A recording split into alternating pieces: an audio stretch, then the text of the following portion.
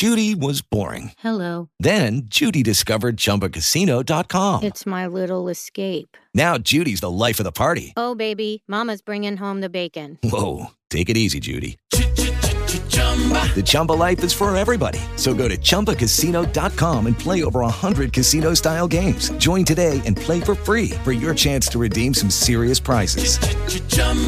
ChumbaCasino.com. No purchase necessary. Void where prohibited by law. 18 plus terms and conditions apply. See website for details.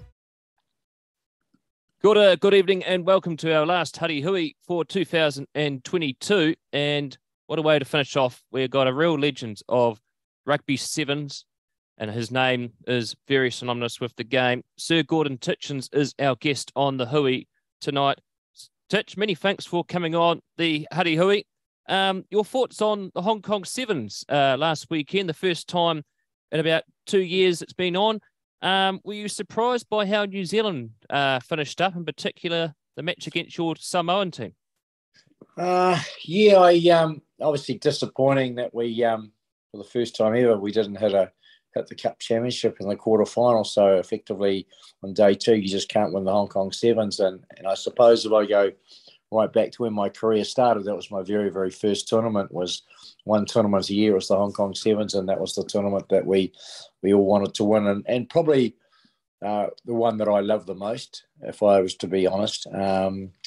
So to see the guys not obviously get put out, and a pretty tough draw, to be fair, with Samoa, Australia, and themselves. One of them had to fall, and unfortunately it was us. And but again, Hong Kong also produces surprises, and we saw Australia beat Fiji in the final, who were looking to win their sixth Hong Kong in a row.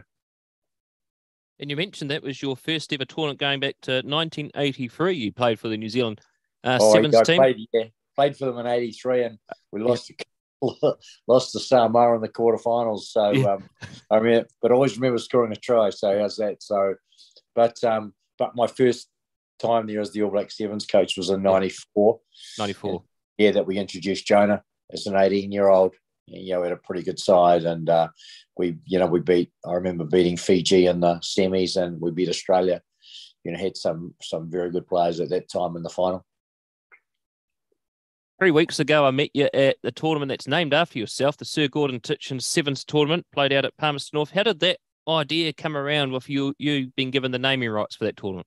Yeah, well, John Kendall at that time was one of the teachers at Palmerston North Boys High, and was really looking to promote the game of sevens. And I took my team there when I was coaching the All Black Sevens. We used to assemble many times in Palmerston North, and I took them to the school. And obviously my relationship with John, I coached him when he was a player for the Bapalini Steamers, and it sort of built from there. And he put this idea together.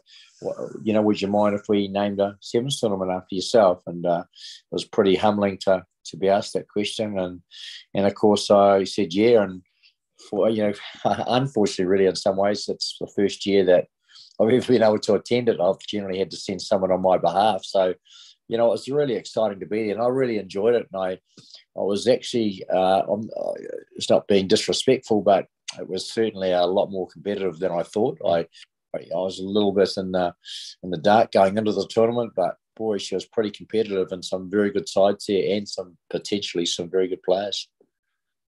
You mentioned that you played your rugby for Bay of Plenty. Let's tell us about your rugby career. Where did it all begin for you, and what position did you play?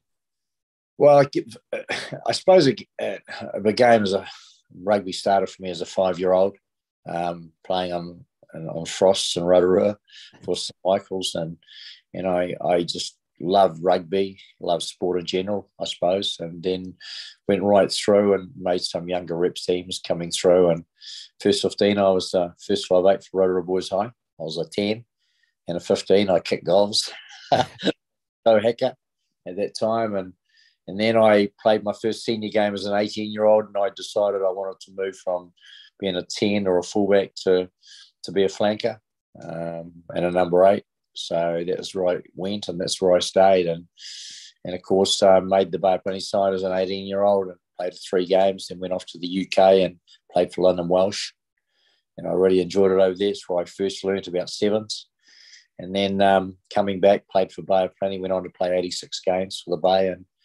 and had a season for Waikato under George Simcoe, and played 14 games, and we toured Australia in '83. Lucky enough to play a number of internationals. The game I probably remember the most was Player of the Day against South Africa for Bay of Plenty. We just lost to them, I think, about 26-24 in 1981. That infamous tour, I suppose, of New Zealand, and never forget that game. And I've played against Australia, and that was probably the most pleasing result, because Australia were touring New Zealand, hadn't been beaten. The David Campeses and the Chris Roaches and all those types of players, and we beat them 40 points to 16. Ooh. And the previous week in provincial rugby, we'd been beaten by the Thames Valley. So how's that? Strong Foxes beat us. Yeah. Graham Crossman is the coach. He said, well, there's really no sense in getting together the night before this particular international, which was quite out of the norm, because you always assembled the night before an international. This particular time we didn't. They had no confidence in us. We assembled on the morning of the game, and we basically said, let's just run it from anywhere. And it was one of those games that everything ticked, and we beat South Africa 40 points to 16. And so that was a game I'll never forget. And then I managed to play against the Lions in '83 when they toured New Zealand for Waikato and Japan. And I played for Fiji, against Fiji over in Fiji. So had a few international games that I can still remember. And then, of course, after I finished playing, I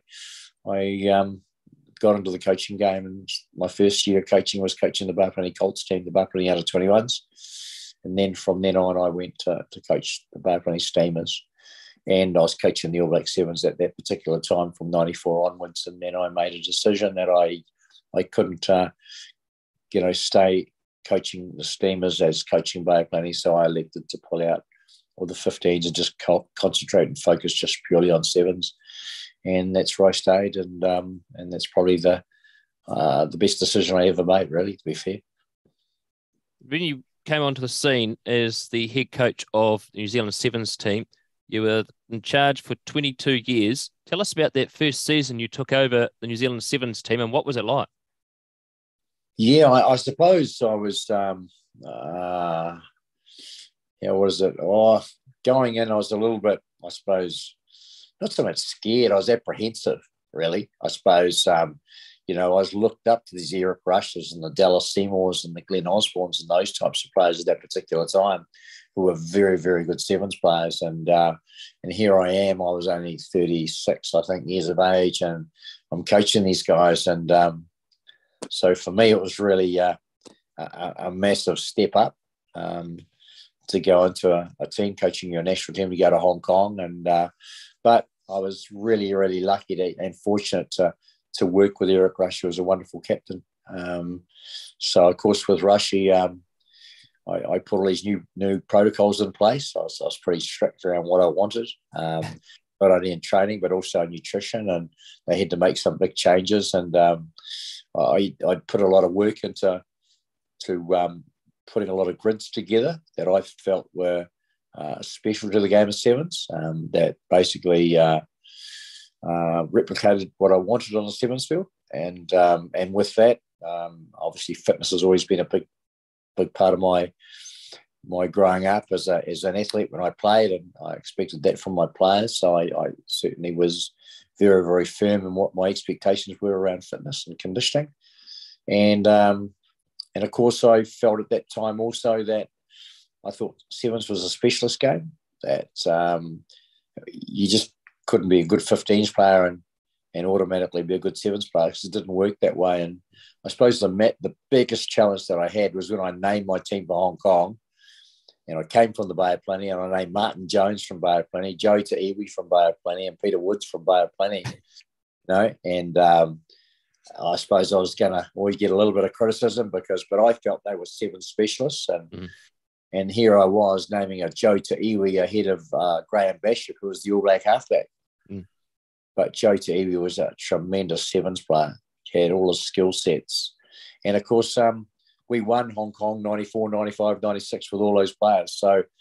So it justified, I suppose. That's what I had to do. Those guys were, it was in the media who are these three guys, and they were all new, but they were very, very good sevens players and played a number of games for New Zealand by the time they'd finished their time with the All Black Sevens team. So, yeah, those were the challenges, but I came out of it on top in some ways because we won Hong Kong. And 94, 95, of course, was the Christian Cullen's first year. I'll never forget that because he played one game against Chinese Taipei, scored the very first try, and that was his game for the tournament. He just sat on the bench and watched everyone else. And of course, in the next year, in 96, he was the superstar. The guy that scored 18 tries in Hong Kong alone.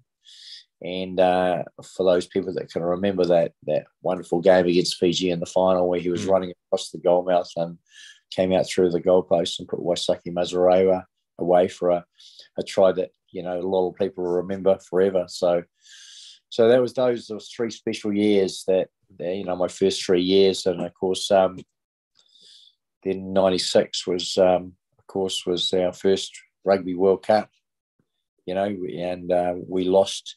We got beaten in that, but it was pretty tough. We lost to, I think it was South Africa in the semis.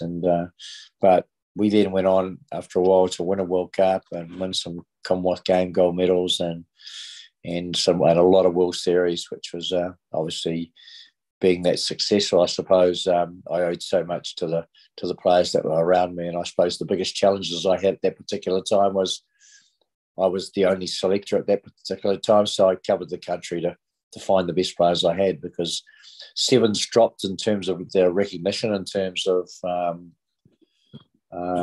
there used to be a priority, I suppose. We had a preference, but that fell away once Super Rugby got underway. So therefore, if you were the All Black Sevens coach, you had to wait till the All Blacks were named. You had to wait till the rugby teams for squads were named. You then wait for the New Zealand Maoris to get named. Then you waited for the New Zealand under-21s to get named. And then you had what was left after that. So there were some big, big challenges around selection.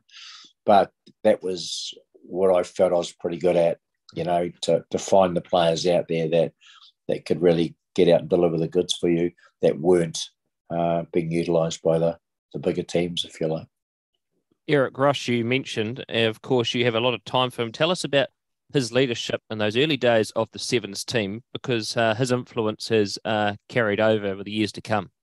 Yeah, well, he commanded a huge amount of respect, and because when I took over the team in '94, it's always about creating a culture first and foremost, and you need someone to lead that as well, and of course, and it always comes from the top. And Eric Rush was a massive part of that. Because why? Because he was inspirational. He commanded so much respect, and he worked particularly hard.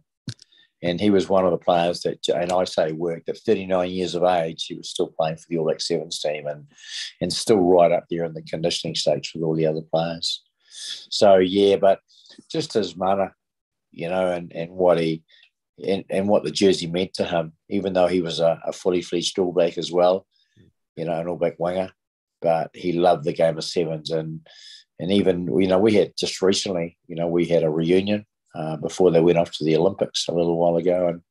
And of course, when all the players met, all the past players and present were there, it was like they'd never ever left, you know, and then those are the memories that you'll always retain and what they got up to. And there was a lot of stuff that they got up to that I had no idea, even though I was the coach, you know, so it all came out on this particular evening. So it was a lot of fun. But one thing that they did, all these players, when I was coaching the team, they'd always empty the tank for you, you know, and because they just loved the environment of what we brought to the table in terms of our culture. Jonah loved the sevens environment. He would come back any day of the week to play sevens. And it'd have to be honest, he always played well for the All Blacks if he came out of a sevens camp because he was sharper. And for someone as 118 kgs when he started with me, 18 years of age, and 1.51 over standing 10, incredible with a step and everything. So, and he never, it's funny when we talk about Jonah, he never once lost in the All Black Sevens jersey. He won obviously a gold medal in Kuala Lumpur in '98. He won a World Cup in 2000 and Euro. It was in Mar del Plata in South America. He won Hong Kong Sevens in those 3 years, 94, 95 and 96. So incredible, really. And it's a record that can never be matched. And it was just huge. And he sometimes, at the odd time, he was released from the All Blacks to come to a couple of tournaments for the All Blacks.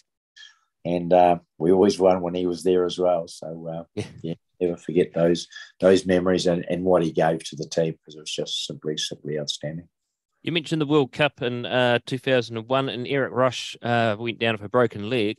And that final, was that considered, you would probably consider to be one of John Olomu's great games representing New Zealand? Oh, yeah, those can remember him running over the guy Cat in the World Cup for the All Blacks. You can always remember that. Well, he did similar that to them in the final. I mean, when any player left the All Black Sevens environment for whatever reason, in this case, Rushy had broken his leg, they always had to perform a haka before they boarded the bus or the taxi to go out to the airport to fly home. And in Rushy's case, he had to fly home. It was quite a serious break, and he couldn't stay back for the day of the final, which was so leaving the morning of our final, our semi-quarterfinal against Argentina. Jonah led this haka in the foyer, because Russia's on crutches or a wheelchair. And it was so inspirational. He was my team talk going into the last 3 games to win our first ever Rugby World Cup, and never forget that.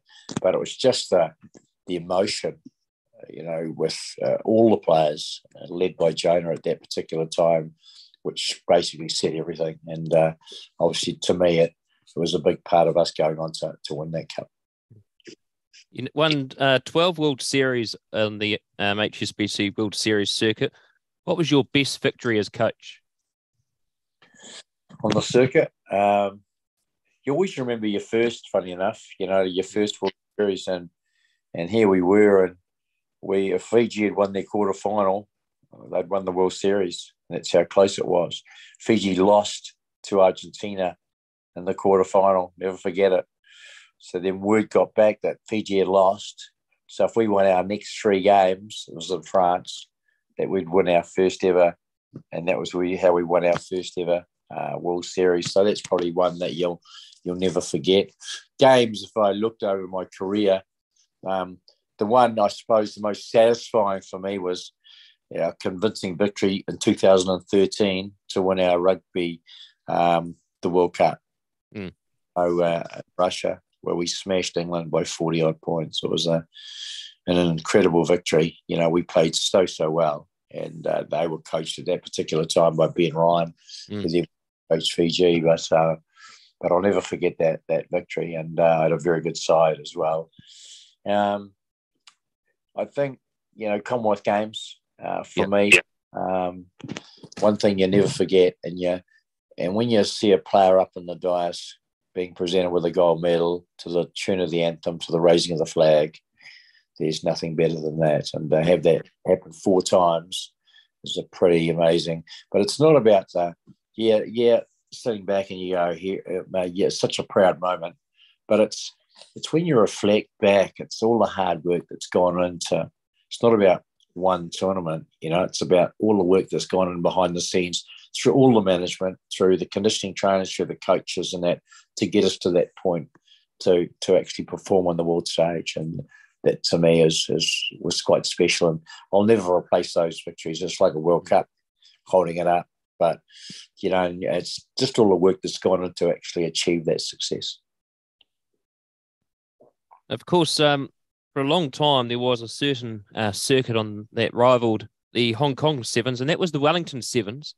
For well over a decade, that rivaled Hong Kong, and it was up there as one of the go-to tickets.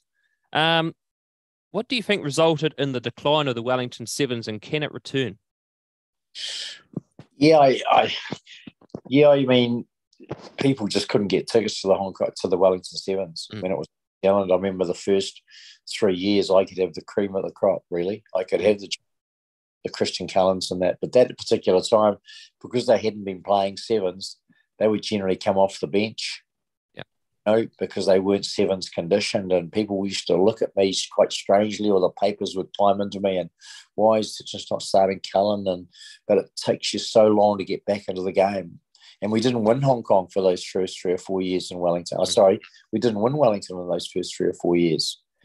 But once we started winning it, we were the most successful team in Wellington. We obviously the pressure, the extra added pressure was always tough, but it attracted the crowds, and people dressed up. Just a great week, Wellington Cup week, same time. It was just a massive week, and people come from anywhere and everywhere to go to the Wellington Sevens, just getting tickets. I can't remember how many tickets I was trying to organise for people. I just phone calls, emails, just all right through the country. Can I get tickets? Can I get tickets? And it stayed that way in Wellington. Then, of course, Hamilton, probably it's going to take a while to match Wellington, to be fair. I felt it was the ideal city for the New Zealand Sevens tournament. Not being disrespectful to Hamilton, Auckland, or wherever, but I still believe it's the best place, the best ground.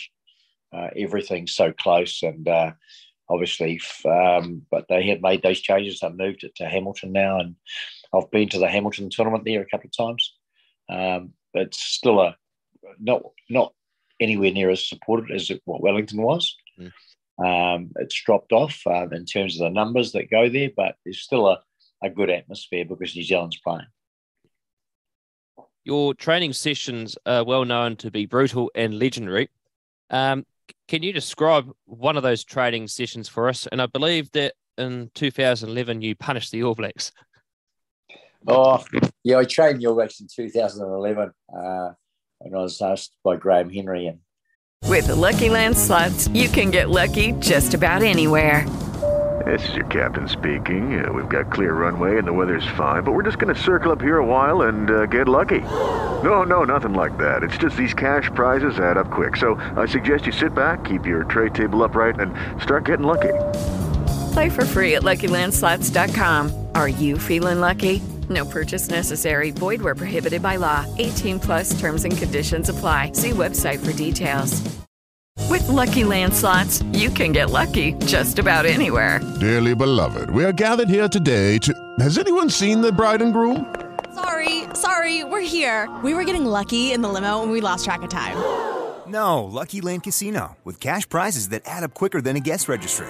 In that case, I pronounce you lucky. Play for free at LuckyLandSlots.com. Daily bonuses are waiting. No purchase necessary. Void where prohibited by law. 18+. Terms and conditions apply. See website for details. Yeah, at that time, would I put the loose forwards and the backs through a sevens training session, if you like. And I'll just excuse you there, Gordon. You just got your hand on the camera. So there you go. Sorry. That's right. Yep. Sorry, I could put the All Blacks through a sevens training session as I would with my players, I suppose. Just give me what you do with them.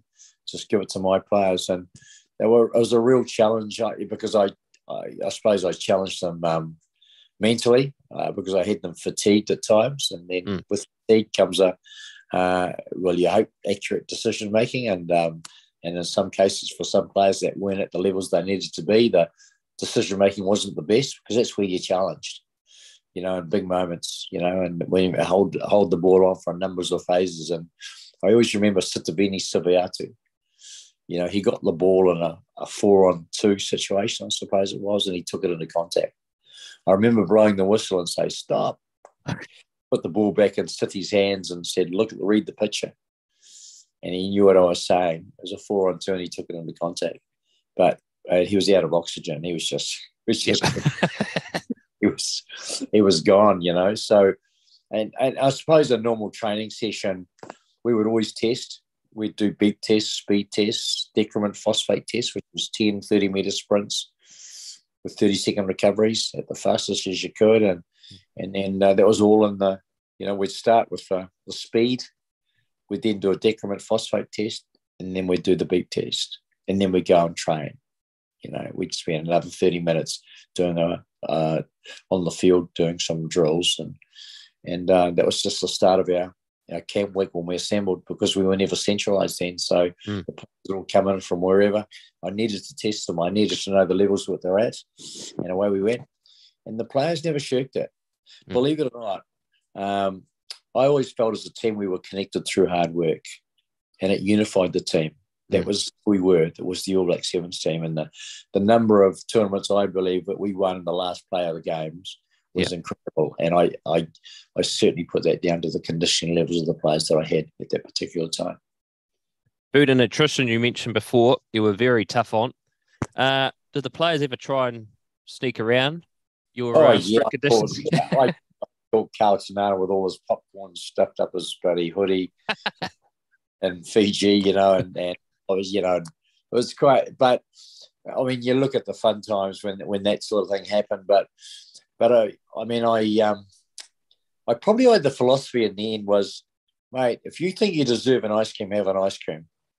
But unfortunately, the players that should have been having the ice creams deserved an ice cream, So, but no, I'm a real believer that nutrition played a massive part in the success of our teams, because what it drove was consistency in the team. Because if I knew that everyone had been eating the right types of foods, whether it be at breakfast, whether it be during the tournament, post games, and that they were eating the right foods. We had great nutritionists within the New Zealand Union as well, and they backed me up 200% on what I believed in. That was one of the very first things I did. I met Jenny Pierce when I first was appointed in '94, and I talked to her about the importance of nutrition, and she was fantastic. She gave me every bit of advice and for the way to get the best out of the team. And I talk about players making sacrifices, but I don't really say it's a sacrifice. It's a choice. It's a choice. If you want to be the best you can be and get out and perform, with a consistency and have the energy levels, not be listless, lethargic, lack energy, then you'll go a long way. And I applied that in a team sense, and we were very, very good. Our players, to be fair, on the World Series, every venue that we went to early, not so much earlier on, but later on, the food was fantastic. And like at a Com Games, you knew every bit of the ingredients or whatever serving there was wherever you went into the food halls, so you knew how much carbohydrate, how much fat, how much protein. It was all there in front of you to read. So players, when they were picking out selecting their food, they'd been pretty, I suppose, they'd had so many lessons around nutrition and what was right and what was wrong for you. So you just trusted that they eat the right food, and as I said, it played a big part of our success. Described as the greatest sevens coach of all time, how has your coaching influenced others coaches on the world circuit? Say that again. How has your coaching influenced others that have inspired by you? Yeah, well, it's funny because we used to be when I was playing, I always remember I was a reserve one day for Waikato in Manawatu, and I was a reserve in the morning, and I thought I got up. I didn't feel too well, so I went for a run. And I went for a run, and I down to a ground and just did some, some straight outs and real good wake up, bit of a sweat up, went back. And funny enough, 2 minutes into the game, one of the flankers got injured. I was on. And I felt like I could run all day. So from that time on, before any game I was playing, I would go out and run in the mornings, go for runs in the morning, come back, it generated an appetite, have a good breakfast. And because when I went to the ground to play my club game or provincial game, I'd already woken the body up. I'd already been out for a run. I felt $1 million. So that was my mindset going into tournaments. So if we had our first game at 11 o'clock, I wanted my players to have a blowout at 8 o'clock, straight outs and everything, whether it be at the hotel or at a ground going to the actual ground. So we used to have players and teams standing back at look at New Zealand, but every time we played our first game, it was our second game. We were it was too late. The other teams, we'd won the game in the first half. So believe it or not, after a couple of years, everyone started doing it. And everyone does it now, and I suppose they learn a lot from us. I caught two conditioning coaches from the England team in Manchester, up on a roof, videoing our training in a grandstand. Caught some Samoan conditioning trainers and video analysts videoing our trainings behind the hedges, and because at that time we were winning everything. Yeah. People were trying to, I suppose, look into what we did so well and why are we so good. And so therefore, as I said, we exposed a couple of teams trying to work out what we were doing and we were doing it. So it's, I suppose they learned a lot. They learned about nutrition. Yeah, a lot of teams were quite really slack around nutrition. They'd be eating all the wrong types of foods. Yeah. Even though some of these venues, they had them out, and especially in the States when we first went there was hot dogs and, sausages. But the food they had was all fried. It was terrible to start with. Yeah. But then World Rugby then got some nutritionists and put them on board and then it started taking off in a better way than what it used to be, certainly from the start. And of course, the Sevens now, the multiple teams can win any competition now. And of course, it became an Olympic sport. Do you think in 2016, a lot of teams had caught up by then when you went to Rio? Oh, yeah. They definitely. I mean, in 2015, I flew to New Zealand Rugby and said that we needed to centralise. I could sense they were catching up. Yeah. When South Africa were in, they used to assemble as Stellenbosch. They were in Stellenbosch as a team then before us. Australia were in Sydney. They were there. They were getting better. The English team were basically centralised around London. They were in camps. They were training. So my thoughts to New Zealand were we need to centralise because if I was a Super Rugby player and I lived in Mount Maunganui and I made the Highlanders, I couldn't live in Mount Maunganui and still play for the Highlanders. I had to move to Dunedin and this is, but the mindset at that particular time, and why do we have to centralise? We're winning, aren't we? And that to me was, it was just quite evident that. Look, just lost Gordon's audio there. So, what's happened here? I can hear you now, Gordon. Just can't see you. Oh, can you hear me okay? Yeah, I can hear you okay. If you can just keep talking, it'll be all good.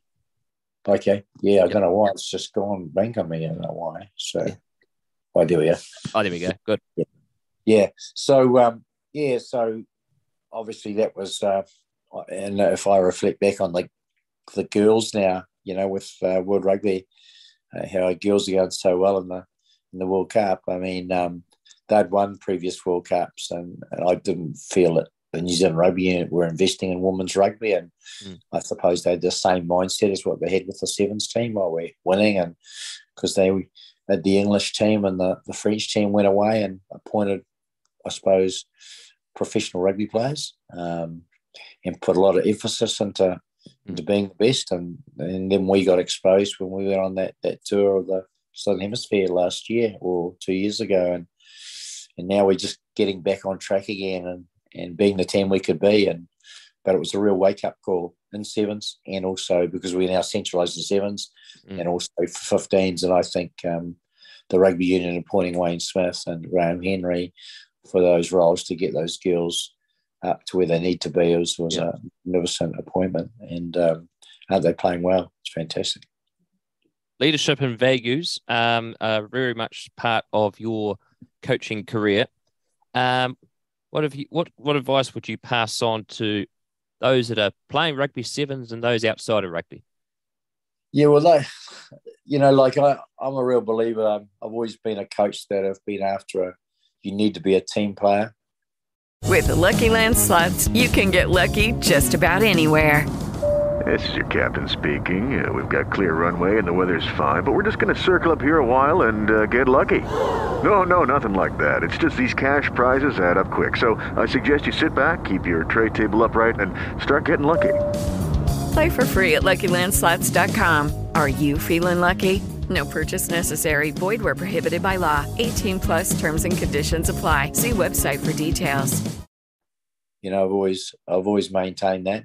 I always just said about any of my teams, there's always 7 captains. I'm always a believer that when I'm looking to select players and sometimes you've got players equal in ability, I always look at the character, because with character, they're very, very coachable, which is a huge ingredient. And I've always said that a big part of my culture was based on traditional values: honesty, respect, humility, discipline, good leadership. And those are the qualities that we need, with the players that we have, because players certainly in the sevens game, they have to, basically it's like signing a dotted line and signing a contract. You've got to be totally committed and be prepared to work very, very hard to achieve success. And if you want to utilize sevens to be that pathway to going on to being successful, And every player certainly has an aspiration, has a goal.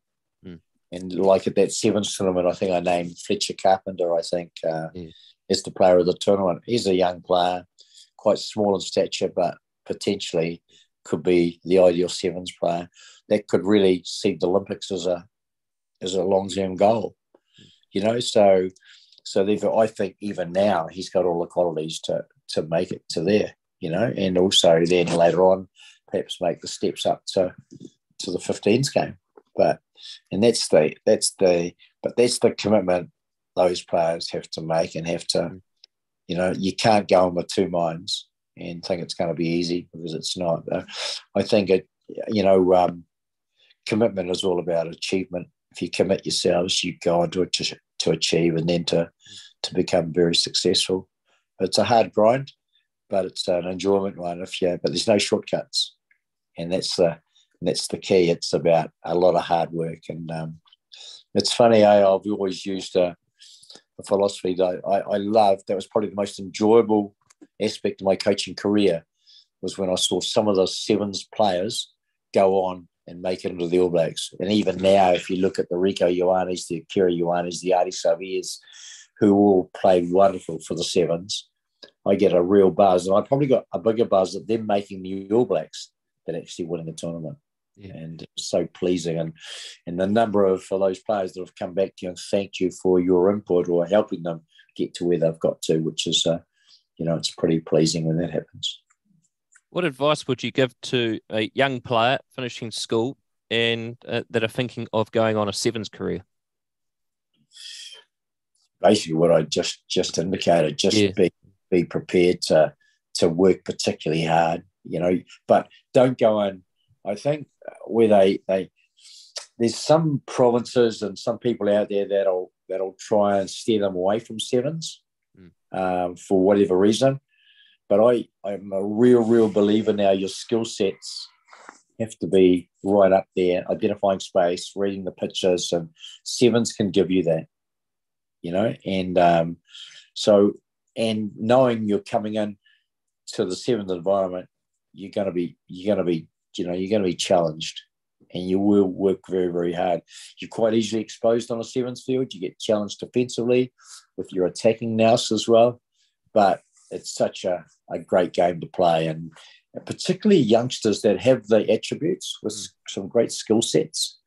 Sometimes you'd never ever know how quick a player really was. You'll see it in the sevens game, but you might never see it in the 15s games because our game is driven by defence. So the key for me is for a sevens player to say, I've got to make all these sacrifices. No, you've made a choice.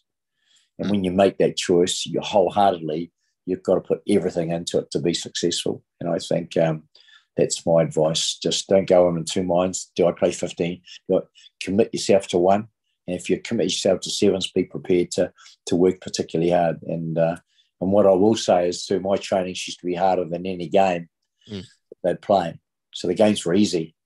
So it's getting, as I said, that hard work. We were connected through hard work. And it's like us. If we go out for a run and we come back with sweated profusely, feel $1 million, that's how I want you to feel, and that's how you feel in the All Black Sevens team when you've come through on the back out of those hard trainings.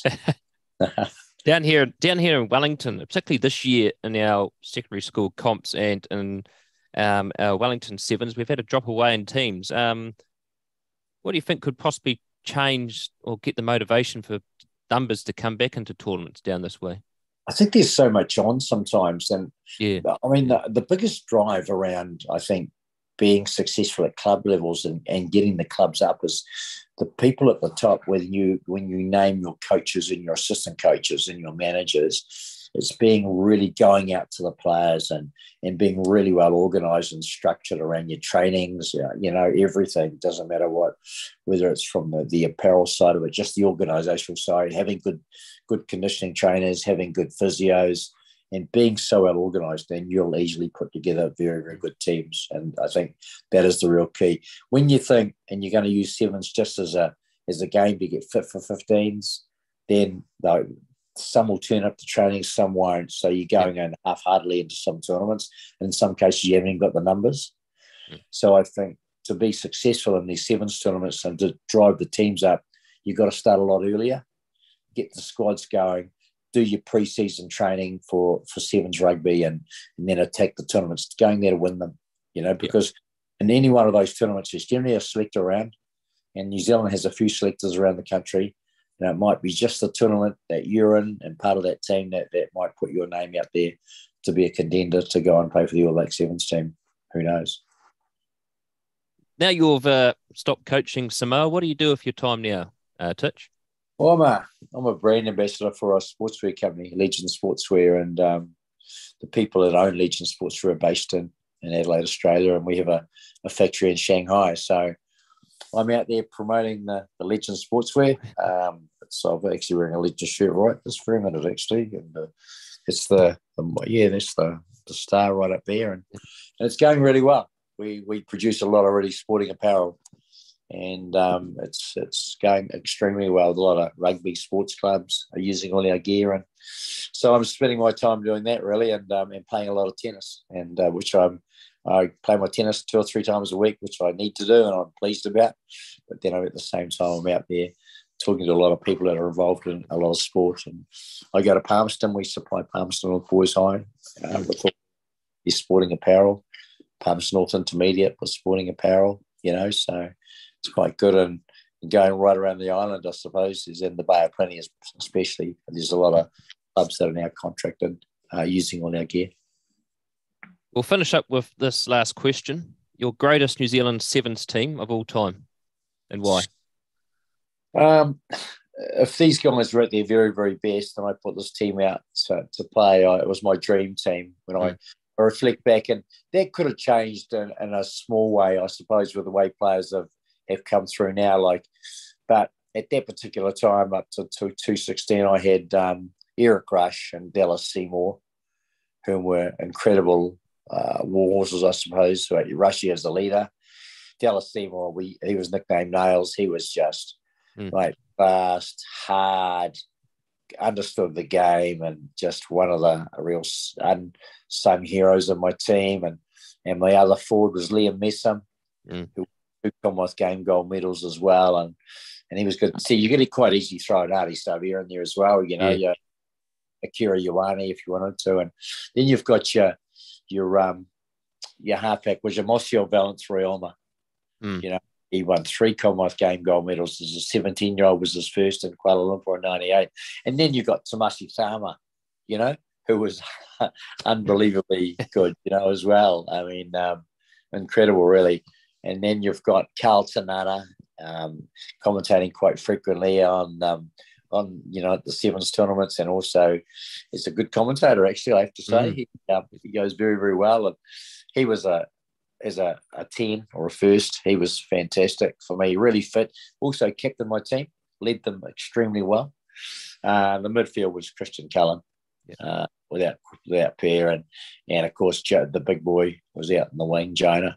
So that was the 7. But in saying that, there's a lot of players. Even Bodine Barrett had a couple of tournaments in the team, and how good could he have been if he'd managed to be given a few more tournaments, which he could have been fantastic. I mean, he would have been, no question. Ben Smith won a gold medal in Delhi in 2010.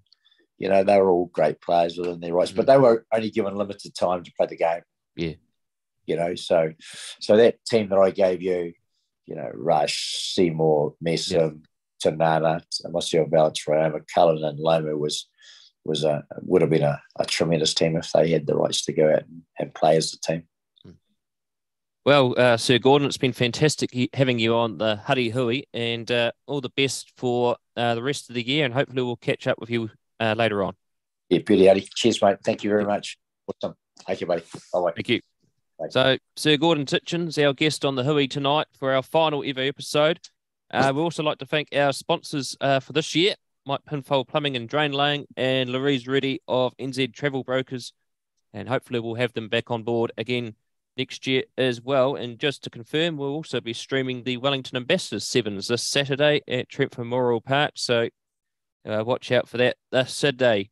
So we'll be back with the Huddy Hui, the week one of the Swindell Shield for 2023. We've already got our first guest of the year locked in already.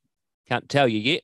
You'll find out in the first week, which will mostly be around late March, early April. So that is the Huddy Hui for 2022. We look forward to being back with you all next year in 2023. Otherwise, have a safe Christmas and a Happy New Year.